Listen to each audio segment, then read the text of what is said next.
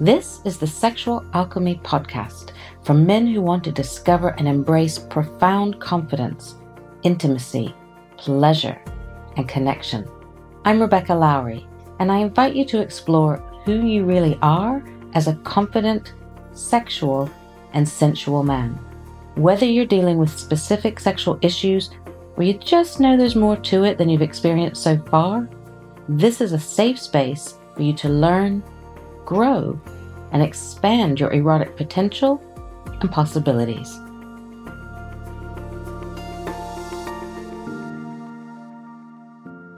Hello, welcome to the Sexual Alchemy Podcast. Today, I want to talk about pegging. What is pegging? Who's into it? What's it like? How do you do it? What are some, health and safety around it? And the reason I want to talk about it is because it's been in the news recently. That news will probably have died down by the time you're hearing this, but it was in the news because here in the UK, there were articles coming out about Prince William having an affair. I don't know if that's true or not. I'm not here to discuss that. And also saying that during this affair, he was enjoying pegging. Now, I don't know anything about Prince William. I don't want to talk about him, but I do want to talk about pegging because on the back of that being in the news, I've had a lot of inquiries about what is it, is it something I should try? Who's it for? All that kind of thing. So let's talk about it.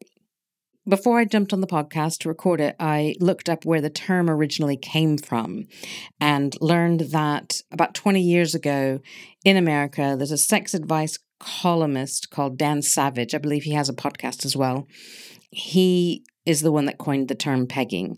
And at that time, when he first came up with it, it was when a cisgender woman would put on a strap-on and anally penetrate a cisgender man. However, over the last 20 years, the term pegging has become more inclusive and now pretty much refers to when someone of any gender puts on a strap-on and uses it anally with their partner of any gender. So it's got a much more inclusive definition now.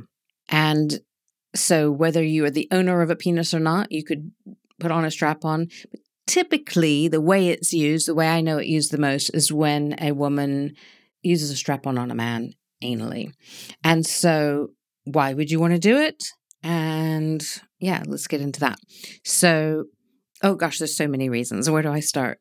So for one, anal penetration for men is something for many men that holds a lot of pleasure. There's a lot of nerve endings and soft tissue there that when stroked or massaged or engaged with in some kind of way brings a lot of pleasure. It's a great way to access the prostate where you can actually have prostate orgasms. You can create anal gasms. It's a really beautiful place of pleasure for many, many men. It's not for everyone, but it's definitely worth a try if it's something that you're interested in. And before you go into full-on strap-on penetration, I would recommend that you start with something smaller. So if your partner is willing to take some time to massage around the anus, the outside of it, you want to be very, very relaxed and a little bit aroused so you can engage with each other in however you want to, whatever feels good, and then have your partner or ask your partner to do some kind of warming up of the area. So you want to kind of think of, if you are a masterful lover of women or people with vaginas, you would know that you want her to feel safe and relaxed and have her whole body relaxed and get her very highly aroused before you would penetrate her with anything. And the same applies when a man is being anally penetrated.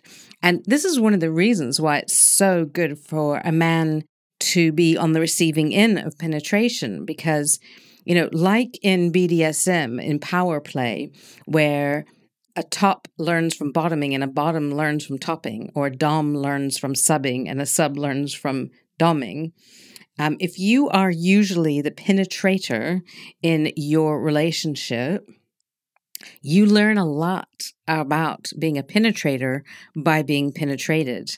It's a really beautiful way to learn, like, oh, I see. Yes, I do need to spend more time helping you relax. I do need to create a much safer space. I do need to be careful with the language that I use. I do need to, be willing to use some, coconut oil or lube or whatever it is that has been requested. And so it's a really beautiful way for you to explore your own pleasure as the receiver of something, as the one being penetrated, but also being on the different end of what normally happens for you sexually. Plus, it also gives your partner, who might often be the one who is penetrated, the option to be on the more active end, say the penetrating end, and to see what that feels like for her. There are physical reasons that both of you might really enjoy the kind of swapping of roles, as it were, but there's also mental, emotional, spiritual, sexual benefits to giving that a go. It opens you up to being someone who's willing to try new things. It gives you the chance to be vulnerable, to be courageous. There's a vulnerability in penetrating, and there's a vulnerability in being penetrated. And it's really awesome to be on the different side of that than usual. Plus, as I started with, there's a whole bunch of pleasure possible for you there that you may not have explored before. So I think I've already said this, but I'm going to go backwards a little bit. If possible, though, start with some massage around the area. Start with getting your partner to massage the anus without penetration first, and practice with your partner's fingers first. What does it feel like to be penetrated at all? How do you need to relax? What's a comfortable position? How is your communication with each other? And start to build in practice and safety. So you're practicing being penetrated, she's practicing being a penetrator, and you're finding out what works for you.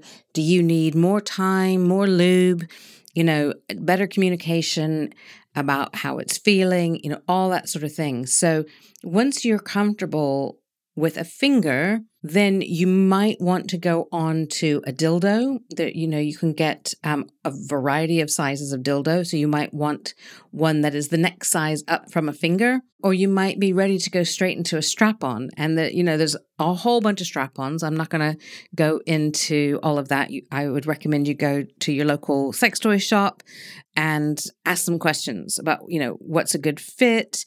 A lot of them you can use different size dildos with. So you might want to get like a starter size if it's new for you. You'll know. Go together, have some fun with it, and just start slow. You're going to want to communicate really well.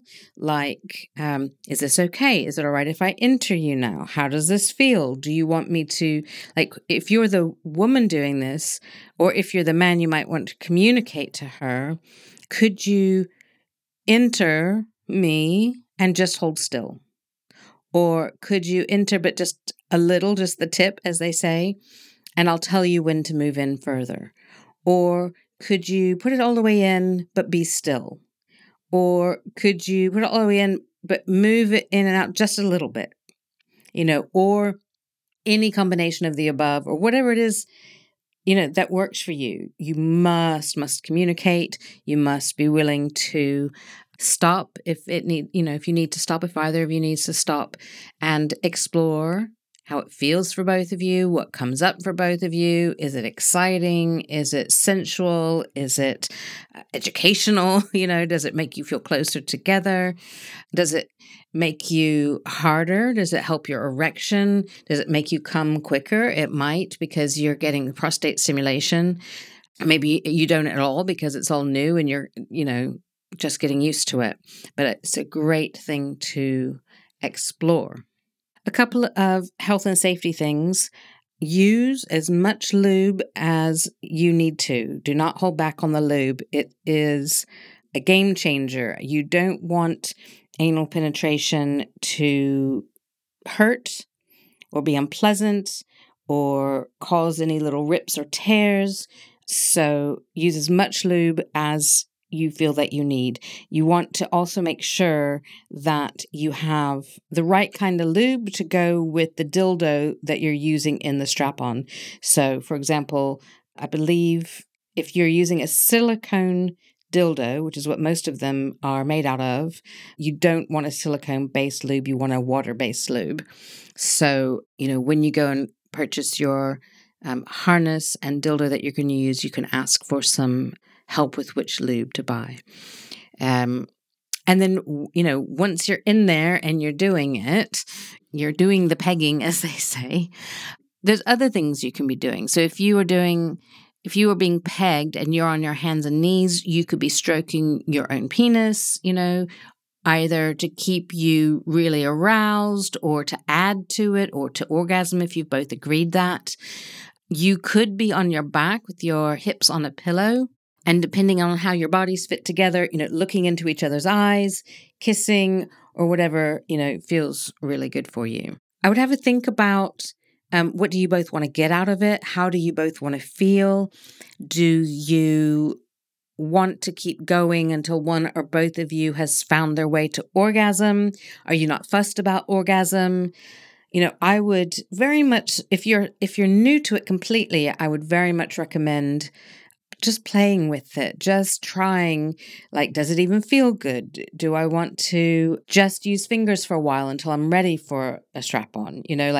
There's no rush. There's nowhere you have to get to. You don't have to do it because it's in the news. I just wanted to tell you a little bit more about what it is and how to do it safely. So I hope that that's been helpful. Something you may want to remember is that if this is your first time being penetrated or being a penetrator, or if you know it's the first time for your partner on whichever side that is, make sure that you leave enough time afterwards for some aftercare, for some kisses and cuddles and gentleness and stroking each other's bodies and being cuddled up, and some time for talking about it. How was it for you, darling? Did you like this or that? Should I, do you want to take more time next time? Do we need more lube?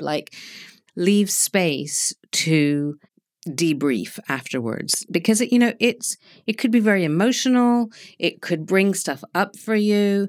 It could make you feel a certain way. So it's really good to have some sort of closure together, some aftercare together.